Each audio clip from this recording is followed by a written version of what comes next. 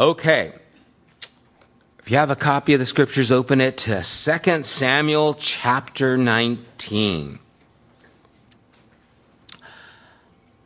Last week, chapter 18, David was victorious over his son Absalom. But it's hard to be victorious when your son dies. And so even though his son was out to take over his kingdom, when Absalom was killed by Joab and his men, David was shaken. Verse 33 of chapter 18, it says, "The king was shaken. He went up to the room over the gateway and wept. As he wept, he said, 'Oh, my son Absalom, my son Absalom. If only I had died instead of you, O Absalom, my son, my son.'" And that's where we pick up today. Joab was told in verse 1, "The king is weeping and mourning for Absalom." And the whole army, the victory that day was turned into mourning. Because on that day, the troops heard it said, "The king is grieving for his son." The men stole into the city that day as men steal in who are ashamed when they flee from battle. The king covered his face and cried aloud, "O my son Absalom, O Absalom, my son, my son." David's sorrow was now overflowing to those who were loyal to him, the supporters. And think about this. They just had this victory. It was very costly. Many of them died. And instead of there being this rejoicing, all right, we've conquered, we've won, David is now still able to reign as king. Here is the king crying over this victory. And so they couldn't rejoice. How could they rejoice when the king is weeping? And so they went into the city feeling ashamed, like, oh my gosh, what have we done? We've won, but at what cost? I mean, the king is a wreck. And he's just totally lost it. And so David's emotion is influencing the whole army. And everyone there is aware of it. Verse 5, "Then Joab went into the house to the king and said, 'Today you have humiliated all your men who have just saved your life and the lives of your sons and daughters and the lives of your wives and concubines. You love those who hate you and hate those who love you. You have made it clear today that the commanders and their men mean nothing to you. I see that you would be pleased if Absalom were alive today and all of us were dead. Now go out and encourage your men. I swear by the Lord that if you don't go out, not a man will be left with you by nightfall. This will be worse for you than all the calamities that have come on you from your youth till now.'" Rough words. What do you think about this? What do you think about Joab's words to David? Are they good? Are they bad? Are they insensitive? Are they timely? Are they hearsay? Well, I guess he could have, but I think they would have still known he was depressed. I think the whole idea was he can bring encouragement to the guys in the victory as well as solidarity of what just happened. Remember, right now, the kingdom is torn. I mean, there were a lot of people in Jerusalem who were for Absalom, and some of those people came with David, and some of those people stayed back. So he's got people in both cities now, and there's probably some people even in this camp that maybe were for Absalom.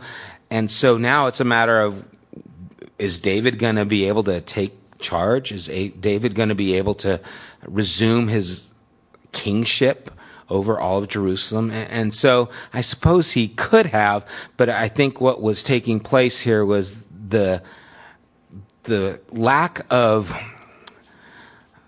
intention for David to move forward in victory.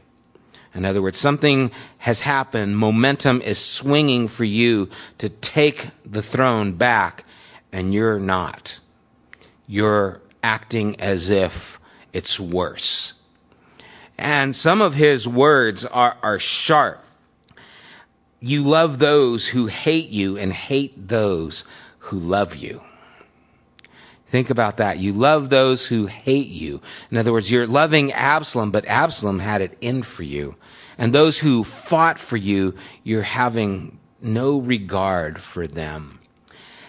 Grief is a troubling thing. That's why they call it grief. It's a difficult thing because we are entitled to grieve. And David has every right to have this sorrow. But when your grief pushes you to have an effect on those who are a part of your life now, then you have to check and see, is my grief now causing more sorrow to the living, and is it becoming selfish? My friend, as I've been sharing, who lost his son, whose son committed suicide, he has another son and he's married, and in some of his writings he talks about he has to be here for his wife and for his other son. So even though he is torn because of the loss he has for his son, he realizes that he still has to be present for his wife and for his other son, because they're going through their grief as well. And he has to be there for them in their grief, even while he's going through his grief. And so sorrow has a place, but when the sorrow for someone we lost starts affecting those who are living, we have to stop and check ourselves and say, now, is this sorrow more about me than really it is about them? And so he's sorry for the loss of his son, but now his sorrow is affecting those around him. Remember, David's other children were still with him, including Solomon, who would soon be king. And so as David is going through his emotion, it's not without effect to those around us. And this is the difficult thing, because we are never in a place where our actions are void of influence to those around us, no matter what state we are in. We always have an effect on the people around us.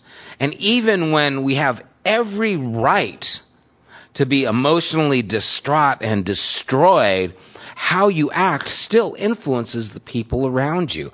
And so it's a difficult thing, but it is something to think about those who are still here, who you still love, and how you can have an impact on them for a benefit, as opposed to just being swallowed up in your grief. And now you start bringing others down with you. There's a time to cry. You can't help but weep. But now David's sorrow is affecting all those around him. His children, his wives, his concubines, the men who fought for him, the people who were following him. It's now having a serious effect. And Joab, as we've seen, has never been a man to mince words.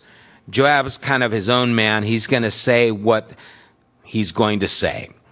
He's this kind of guy who's great to have on your side, but he's still kind of on his own side all along. You know, it's like, I think he's for me, except for when he doesn't want to be, then he'll go out and kill someone and do whatever he wants. Remember, he killed Absalom even though David said, take it easy on him. And so this is a troubling thing, to deal with sorrow in such a way that it's not selfish. Have you guys ever gone through something like that, or can you think of a situation like that? Any of you? I've been there. Things have happened and I feel like, oh my gosh, I have the right to be upset, to be sorry.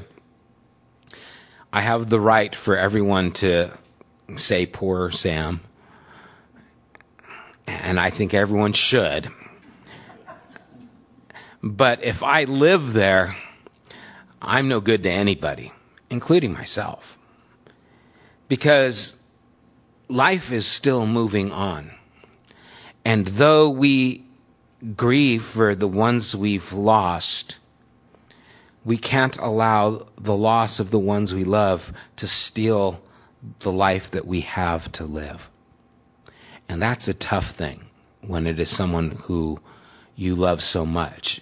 Again, as I read from my friend's journals that he's writing and posting, they're just heart-wrenching because it seems to be ongoing. And he even struggles with, is it okay to keep writing and keep talking about this, or am I just, still dwelling in this thing? And he battles that because you don't want to let go of your son and the loss that you have, and you almost feel like you're betraying him by moving on with your life.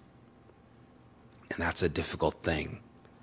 What if I start forgetting about him? What if I don't want to forget those things? I want to keep that, because by keeping that pain, we feel like we're actually keeping that person. But you see, the pain is not the person. The pain is the absence of the person. And the pain will not replace who you've lost. But what it does is it reminds you.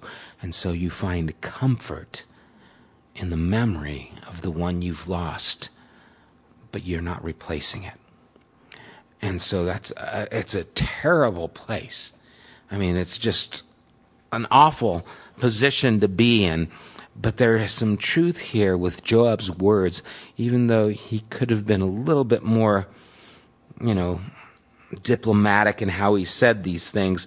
I think the words that he spoke here are very truthful, especially at a time where there is a lot of upheaval. Joab saw that if you don't take charge now, you're going to lose everything. Someone else will step in, and you are going to find things worse than they are or they've ever been. I mean, he says, they'll be worse than from your youth till now. And think about it. David's gone through some pretty horrendous things, running for Saul from all these years. Now, son, it's like it's going to get worse. Thank you. Thanks for the encouraging words. It's important that we remember that life is for the living. Jesus, when the person came and says, Lord, I'll follow you, but first let me bury my father when he's dead. And he was saying, I'm going to wait till my father dies and take care of all those things. And Jesus said, let the dead bury their own dead. He wasn't being insensitive. He was saying, there's a life for you to live. Are you going to put the life that you're supposed to live on hold, waiting for an obligation that you need to fulfill? And there was a powerful truth that he was proclaiming that I think is similar to what Joab is saying here. I heard one person who lost his daughter talking about how he had to be careful through his time of grieving because he had other children, that the other children didn't feel like they weren't important. And they're going through their grief, but he can't allow his grief to be so important that they feel neglected. And that's a responsibility that he had as a father. And again, I just wouldn't wish that on anybody. But that's a tough situation. That's kind of how I see this taking place with David. Any other thoughts just on this? Yeah. It's kind of that snap out of it. It's kind of like Cher and Moonstruck with Nicolas Cage. Snap out of it, Sort of like that. Just, I know other people who've gone through just horrendous things. Someone who's gone through a divorce and just some difficult things there. And if he doesn't go back to work, he's going to end up being in worse shape. Even though he's devastated and you feel like, okay, yeah, you deserve some sympathy, you deserve some time, but you got to keep going on. Otherwise, you're going to be a burden to the people around you. There's so many areas where grief overwhelms us and we feel like you have every right to be sorry, and you do. But life doesn't stop. And that's a cruel thing, but it's life. And we have to continue living. Because once we stop living, we'll be swallowed up in that despair. And I think that was the case here with David and Absalom. I think he would have been swallowed up. You know what strikes me? When I read this, I thought, because that's what I think. I think, what about his other son who Absalom killed? The one who raped Tamar.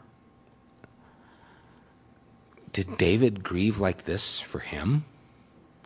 We don't see this. What about when the baby died that he bore with Bathsheba? He grieved until the baby actually did die, and then he freshened up and ate. And they said, "Why are you doing this?" And he said, "Well, it's done. He can't be back with me, but I will be with him." There was a difference in his kind of perspective at that time than there is at this time. And I don't know why. It could be with age. What is it? When we get older, we get more sensitive. I think, it's like I cry easier now. I'm becoming a baby. I'm very sensitive now. So take it easy on me. But there is something that happens as you get older. You start becoming more sensitive. That's why grandparents spoil the grandchildren, because they're sorry for all they did when they were parents. And they're like, "Oh, I should be nicer." But then the parents are like, "Oh, no, you shouldn't. Not with my kids." And so I think there was a change in David as well, just moving from where he was to where he is. And going through all these things makes you more sensitive. Have you noticed that when you go through something difficult, everything becomes more it affects you more? You go through a very traumatic situation, or you're dealing with some difficult things, and then you hear a song. And Danny will start singing a song, "The God of Angel Armies." You go, yes, he's on my side. All of a sudden you just it grips you because you connect to that because of where you're at. It's like you're just, nerve endings are raw, they're sensitive, and everything that happens touches you in that way. And it happens, it happens so many times when people break up with a boyfriend or girlfriend. Or actually, it happens when they break up with you more than when you break up with them. Okay? When you break up with them, you're fine. But when they break up with you, it's like, "Oh, God, what happened? I'm going to be alone for the rest of my life. I need you, God." All of a sudden, there's this desperation of wanting God. Why? Because I'm just sensitive. You lose a job, you get in a car accident, you lose, something that's close to you, and all of a sudden there's an awareness to things more so than at other times. And David, his whole life has been a loss. And I think right now he's at the breaking point. And so now he's just overwhelmed. Yeah, he was. He was older than, I keep blanking out on the other son who he killed. Hammon, yeah, he was older than him. I think he was his oldest son. Yeah, it's hard to say. I'd imagine those plans dissipated when he tried to take over the kingdom, but, yeah, it's hard to say. David was a mess with his family. He didn't show much sympathy to Tamar and what happened to her. But here he is, broken over Absalom. I don't know. It's hard for us, I have 4 children, and I think I'm close to all of them. I love them all, and if anything happens to them. But what would happen if I had 20 children? There'd probably be some I wouldn't be as close to. Because I have trouble remembering the 4 names sometimes. I call them my dog by accident. And I was like, anyway, I just have a hard time with names. And so I imagine with 20, I'd be like, who are you again? You would start to lose some attachment. You have to. There's no way you can be as close to 20 kids as you would be to 3. Time just doesn't allow it. And so that's why when you see these TV shows like those people 17 or 20 and counting, it's like, oh my gosh, stop counting. Just stop. That's my thoughts anyway. But we digress, or I do. So anyway, this is a traumatic situation. Joab comes and gives David this sobering statement. Things are going to get worse. And so in verse 8, so the king got up and took his seat in the gateway. Remember, now this is the gateway. This is where Absalom was going, and this is where you make the judgments for the people. And now David's not in Jerusalem. He's in this other town, but he's there in the gateway. And when the men were told the king is sitting in the gateway, they all came before him. And so this is what they wanted. They wanted their king. They wanted to know that he was back. And so David goes back to the gateway. Even though he's grieving, he starts taking his responsibilities and starts moving forward. Meanwhile, the Israelites had fled to their homes. Verse 9, throughout the tribes of Israel, all the people were arguing among themselves, saying, the king delivered us from the hand of our enemies. He is the one who rescued us from the hand of the Philistines. But now he has fled the country to escape from Absalom. And Absalom, whom we anointed to rule over us, has died in battle. So why do you say nothing about bringing the king back? And so David had survived Absalom's attempt to overthrow him, but the kingdom wasn't restored yet to David. There's a lot of talk. Absalom was the one reigning for a while here, and David hasn't come back. So what's with this? Who's going to reign over us? Where were these people when Absalom was taking over? Because all of a sudden, okay, David needs to come back. If he's king, we want him back here. You were fine when Absalom was there, but now you want David back because you want the king in your town. That's kind of what's happening. David had to flee, but now Absalom's dead, so why isn't he back with us? Why isn't he back here in Jerusalem where his house is? We're the important people. We want to be the capital. This is kind of like the fight for where the Olympics are going to be held. What city gets to host the Olympics this year? And everyone waits to see if their city gets to spend all the money and try and get the revenue for the Olympics. We want the king back in our town. And again, these people are so fickle. They just were fine with Absalom, but now that he's gone, well, we want David back. It's like Dodger fans, They're doing good. Okay, we'll go to the games. Or Laker fans, even worse. I don't know. And it's like they were on top for so many. Yeah, we're fans. Oh, okay, forget them. It's just so fickle, and people are like that. But we hear their voice. Politics is like this. I can remember when the Gulf War, the first one, I forget what it was called, Desert Storm, I think it was, when George Bush was president. After that war and after that first victory, his ratings were higher than any president. And then Bill Clinton won. I was like, what happened? Well, the economy got bad. It's the same thing.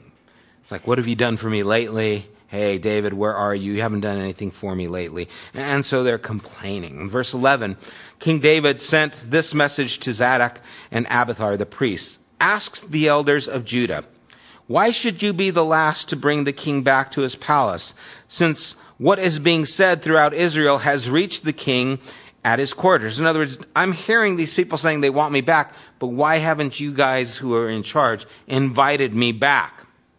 Verse 12, you are my relatives, my own flesh and blood, so why should you be the last to bring back the king? Now, why would they be the last to bring him back? There's a reason. Who were these people? They were with Absalom. Yeah, verse 13 where it says, and say to Amasa. Remember, Amasa was Absalom's chief and commander. But he was also related to David. Are you not my own flesh and blood? May God deal with me, be it ever so severely, if you are not the commander of my army for life in place of Joab. And so now David is saying, hey, you guys were with Absalom, but you're my family too. And I'll put you in charge when I come back. So this is a very political move. And it probably makes David feel a little bit better because Joab is a loose cannon.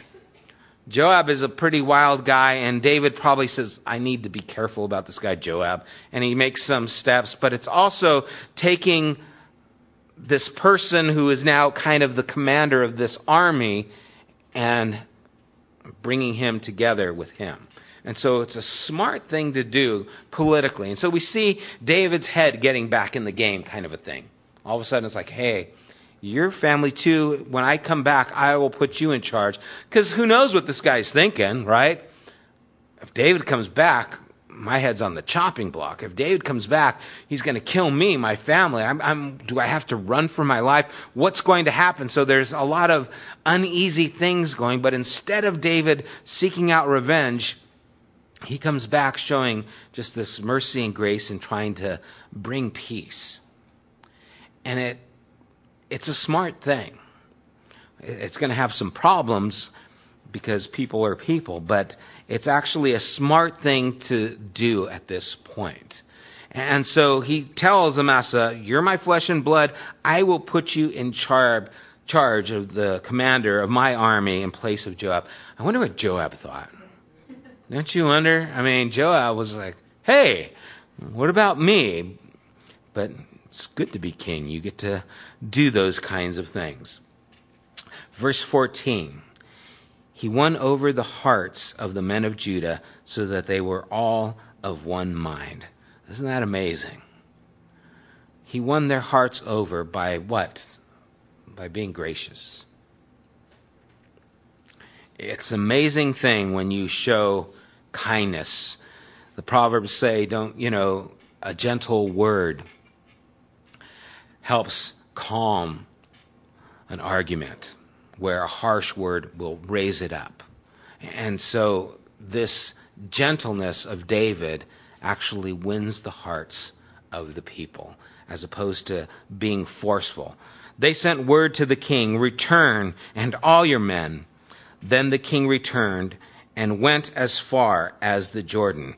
Now, David would not force his reign on Israel. He would only come back if the tribes who had rejected him for Absalom agreed to bring him back as king.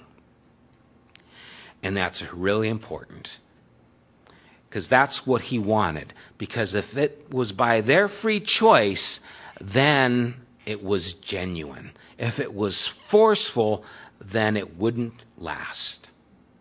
And that's how it is just in life. Have you ever worked for someone who's just an idiot and they're forceful and they're demanding and it's gone to their head? They have the ability to fire you and they know it, and they let you know it every chance they can. If you don't do this, if you're not in at this time, if you don't stay over, if you won't do these things, and they just keep using their power and they keep pushing and pushing and pushing. I mean, do you go to work thinking, oh boy, I get to work with the ogre today? It's like, oh, wonderful. No, you usually start to detest this person. You start putting out applications everywhere else because I got to get out of here. This person is insane. They're a loose cannon. All it takes is one misstep and my job is gone. My security is gone. But what happens when the person is genuinely concerned with you? when they actually show interest, when they're actually kind, when they know about your life and they're asking, hey, you know what? Your wife's in the hospital? Take the day off. You need an extra day. Go on. It's important. Wow, thank you. Then when they ask you to come in the weekend, it's like, oh, sure. I'll come in because you were nice to me at that time. Or at least you might be more inclined to that. Hopefully you would be, because they're showing that kindness. Well, that's what's taking place here. David's not going to force himself in there. He's positioning it so if you invite me to be king, I will come back. But I'm not going to start a civil war. I'm going to wait to be invited back into this situation. And so he did return to Jordan, and now the men of Judah had come to Gilgal to go out and to meet the king and bring him across the Jordan. Verse 16, Shimei, son of Gera. Do you guys remember this guy? Huh? This is the guy who was cursing David and throwing rocks at him and dirt. Remember? Shemaiah, whatever his name is. So he comes out, okay? Remember, David is running for his life because Absalom's chasing him, and this guy is throwing rocks and he's cursing him, you murderous person, you just foul human being. And now here comes David back as king. What do you think his tone is now? So the son of Gera, the Benjamite from Bethlehem, hurried down with the men of Judah to meet the king. With him were 1,000 Benjamites with the king, along with Ziba. Do you remember who Ziba was? It was Ahithophel's servant, or Mephibosheth's servant, who connived Mephibosheth out of his things. He told David that Mephibosheth had went to be with Absalom, and so David gave Ziba all his stuff. So here comes Ziba, the traitor, with David and 1,000 Benjamites. And so now this is what Shemaiah sees coming towards him, the steward of Saul's household, and his 15 sons and 20 servants. They rushed to the Jordan where the king was. Verse 18, they crossed at the ford to take the king's household over and to do whatever he wished. When Shemaiah, son of Gera, crossed the Jordan, he fell prostrate before the king and said to him, may my Lord not hold me guilty. Do not remember how your servant did wrong on the day my Lord the king left Jerusalem. May the king put it out of his mind. For I, your servant, know that I have sinned. But today I have come here as the first from the tribes of Joseph to come down and meet my Lord the king. So now there's a change of heart. Especially when he's coming back. When you're leaving, get out of here, you jerk. You're coming back. Oh, no. The king's coming back. Now, what do you think about this guy? Do you think he's sincere? What do you think the king should do with him?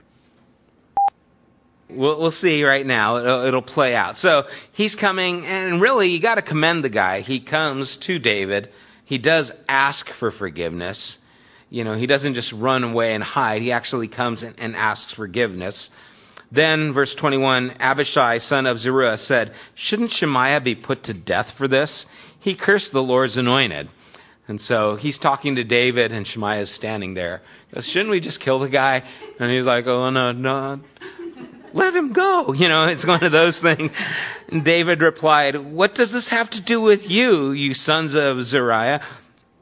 What right do you have to interfere? Should anyone be put to death in Israel today? And that's kind of the key. Is today the time to start bringing a forceful hand? Because I'm trying to come back in peace. Really, do we want to start killing people for the things they did wrong to me? Is this the time? Don't I know that today I am king over Israel? So the king said to Shemaiah, you shall not die. And the king promised him an oath. So he did not kill him today. But when David was dying and he was going to leave the throne to Solomon, he said, you know that guy Shemaiah? Make sure he's dead. Yep, seriously. David said, have him put to death. Because he doesn't want him around when his son takes the throne. So you kind of get your movie wish. He gets put to death. The Bible is honest. It tells the truth. And so he doesn't get put to death, but David didn't forget. And, why it happened? Well, that's what we suppose, is David just didn't want this guy who was kind of very forceful to be around when Solomon was king. And so he did have him put to death before Solomon took the throne. And it was kind of, what's your last wish before you die? Kill that guy. It's not really what you want to think of and way to go, but that was kind of one of his last wishes going there. So David here is coming with peace. He's not here with force. He's trying to mend things. Verse 24, Mephibosheth, Saul's grandson, also went down to meet the king. Now, Mephibosheth, remember, he was lame. He couldn't walk. His name means something like bad breath. It means that his breath was weak, and they think that he had like maybe asthma or something, because his nursemaid picked him up to run with him when Saul died, and then she fell, and he was crippled at that point. And so Mephibosheth, whose name means like lousy breath, comes to David to meet the king. But Ziba had already said, Mephibosheth turned on you, because Ziba wanted all the land. And so here comes Mephibosheth to meet the king. He had not taken care of his feet, or trimmed his mustache, or washed his clothes from the day the king left until the day he returned safely. So he's a mess. When he came from Jerusalem to meet the king asked him, "Why didn't you go with me, Mephibosheth?" I think this is interesting, because we don't see David asking other people, but he did ask him, "Why didn't you come with me?" Why do you think that is? He had shown kindness, and he expected, with the kindness I showed you, why wouldn't you come to me? It was expected. And it's interesting, because it almost seems like this hurt David more than so many of the other things that took place. It hurt him that someone who he showed genuine kindness to would betray him, because that's what he thought took place. In verse 26, he said, "My lord the king, since I your servant am lame, I said, I will have my donkey saddled and will ride on it, so I can go be with the king. But Ziba, my servant, betrayed me, and he has slandered your servant to my lord the king. My lord the king is like an angel of God, so do whatever you wish. All my grandfather's descendants deserve nothing but death from my lord the king, but you gave your servant a place among those who eat at your table. So what right do I have to make any more appeals to the king?" In other words, you had every right to destroy my family, because Saul tried to destroy you, but you didn't. You're like an angel to me. Whatever you want, do what's right. Now, do you think Mephibosheth is sincere? Yes. Doesn't it just strike you? It just like, this guy has always come across. Why is he so sincere, and why do we question Shemaiah? Well, because of the generosity given to him. You see, we love God because he first loved us. What we do is respond.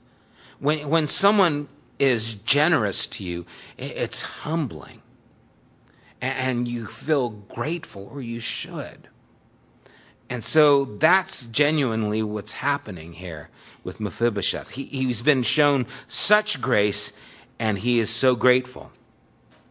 Verse 29, the king said to him, "Why say more? I order you and Ziba to divide the land." In other words, I don't know who's telling the truth. Don't say anything. You guys split it. Mephibosheth said to the king, "Let him take everything, now that my lord the king has returned home safely." Interesting. Does this remind you of another incident? Solomon and the baby, right? I wonder if Solomon wasn't sitting next to David when this little discourse was going on, and he sees this sincerity of Mephibosheth, and he says, that's what it really looks like to love and be compassionate. He says, he can have it all. I don't care. I'm just glad you're back. I wonder if this was something that just portrayed. See, that would make a movie. Cool. Yeah, that'd be a good movie. That should be a scene in a movie. Then fades, there's Solomon going in the background. And so he just is glad that the king has returned safely. And then it moves on. And so we see this sincerity of Mephibosheth. And he was loyal even though Ziba wasn't. Yeah, Cody. Yeah, I mean, he's probably with him at this time, because I don't think Absalom would have wanted anyone else there. It seems like he would have been trying to kill off anyone who would be a problem for him. So, yeah, I mean, what did he learn while he was there watching his dad, the good and the bad, through all of this? And so, interesting things to ponder. Verse 31, Barzillai, the Gileadite, also came down from Rogelim to cross the Jordan with the king and to send him on his way from there. Now, Barzillai was very old, 80 years of age. He had provided for the king during his stay in Mahanaim, for he was a wealthy man. The king said to Barzillai, cross over with me and stay with me in Jerusalem, and I will provide for you. But Barzillai answered the king, how many more years will I live, that I should go up to Jerusalem with the king? I am now 80 years old. Can I tell the difference between what is enjoyable and what is not? Now, this kind of scares me. I'm hoping at 80 I'll be able to tell the difference. Can your servant taste what he eats and drinks? I'm hoping I can still taste, good pizza when I'm 80 years old. I'm just like, this is scary. But I think, that time they didn't have the medicine that we had today. So hopefully it's different. Can I still hear the voices of male and female singers? Why should your servant be an added burden to my lord the king? Your servant will cross over the Jordan with the king for a short distance, but why should the king reward me in this way? Let your servant return that I might die in my own town near the tomb of my father and mother. But here is your servant Chemham. Let him cross over with my lord the king. Do for him whatever you wish.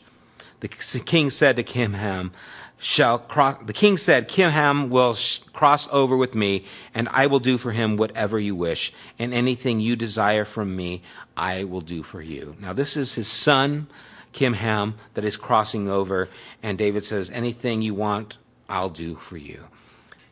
Again, we see that someone who shows kindness to David is now dear to David. I'm going back to this turmoil. There is this upheaval. Jerusalem has just gone through this kind of civil war. It's a short one, but there's a lot going on. It's good to have people with you who are on your side, who you can trust. There is comfort with friends, real friends. They're the people you call when things go wrong. They're the people you say, hey, I need help. Can you come and help out with these kinds of things? And here's this guy, he says, man, come with me. I'll set you up. You can have your way and you'll be part of just my reigning kingdom. And he says, hey, I'm 80 years old. That stuff doesn't mean anything to me anymore. I can't even taste good food, or hear the singers. So I just want to stay home. It's another thing that scares me. I need to get out of the house more. I don't want to be one of those people who never goes out of the house. Those. Anyway, you go to those homes. Like, do you ever leave? No, you just stay there, except for when you have to, put gas in the car or something like that. I'm going to get out of town. Why should I do that? I'm going to stay home near the tomb of my parents, and I'll just die there. But here, take my son. Have him have a promising future.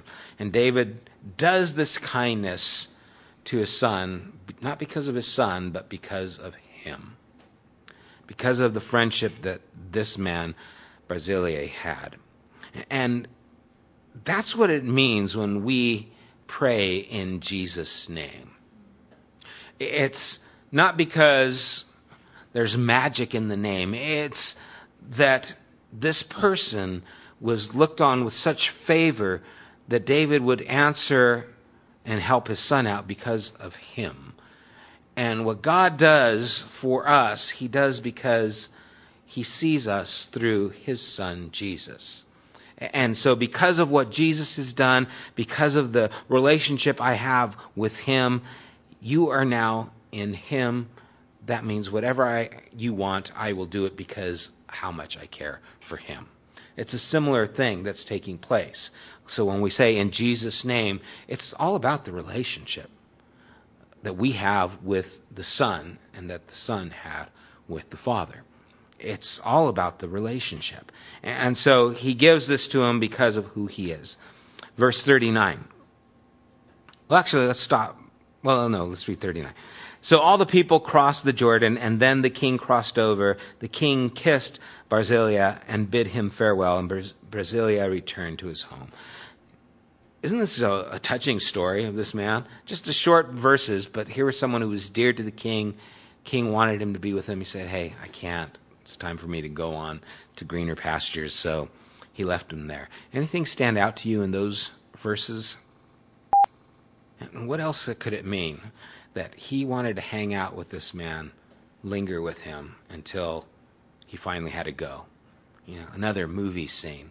Everyone's moving on. It's just they're hanging out. The music's playing. You know, are you sure you won't go? No, I can't go.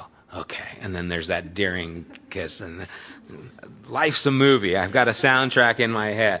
And so then he finally goes back. After everyone crosses, then he goes with him.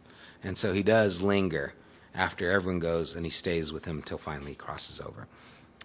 Verse 40. When the king crossed over to Gilgal, Kimham crossed with him. All the troops of Judah and half troops of Israel had taken the king over. Soon all the men of Israel were coming to the king and saying to him, why did our brothers, the men of Judah, steal the king away and bring him and his household across the Jordan together with all his men?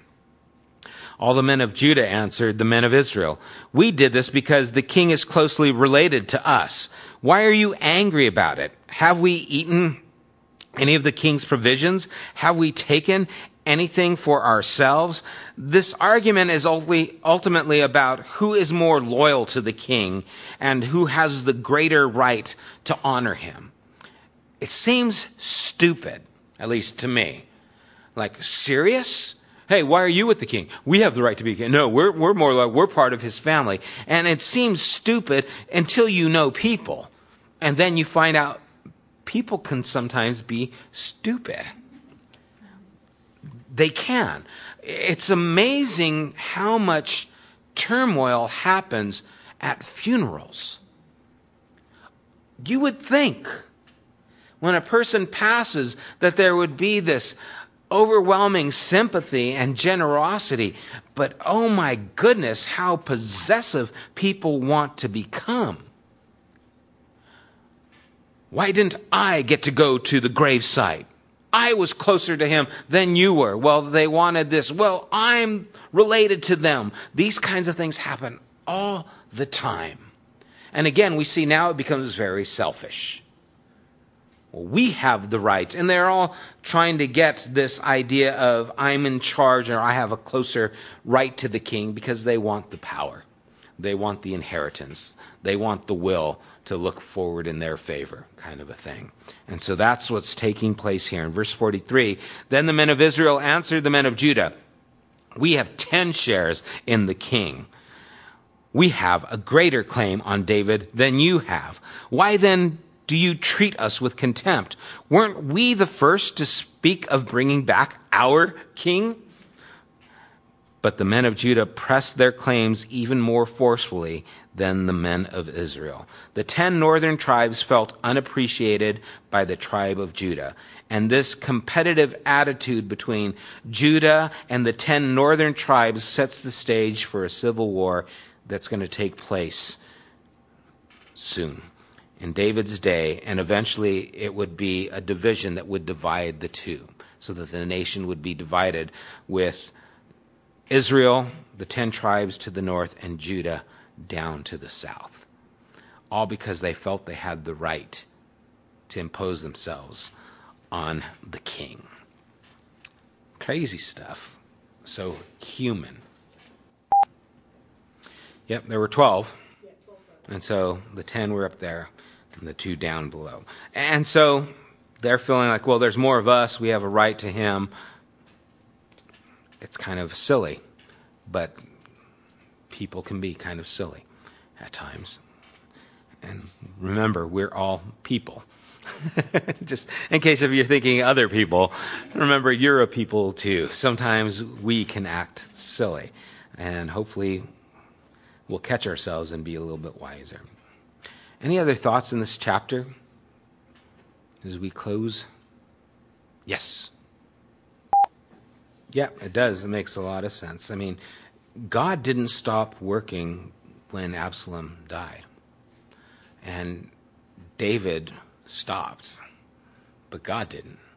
And so David had the responsibility to keep moving. God is still working. God is still moving. The nation is still in need. Are you going to take that and recognize the potential to step into that is a big deal. And the way he did it was, again, very wise. Very cool. All right. Let's pray. Father, I love reading stories that the human condition shows up in for good and for bad, in the best of ways and in the worst of ways. I love the raw texture of these words and how even though they were so many years ago, they still show that sign of humanity today. And we can still read in these things and see ourselves in different places, or maybe see what we would like to see in ourselves in different places, or not see in ourselves. And as these things have spoken up to us and have impacted our imaginations and thoughts, Lord, I pray that they would continue to get momentum and move forward and produce within our lives actions that follow suit with the things that we see and identify that are good. Thank you again for this time, this opportunity. Pray that you would continue speaking to us in Jesus' name. Amen.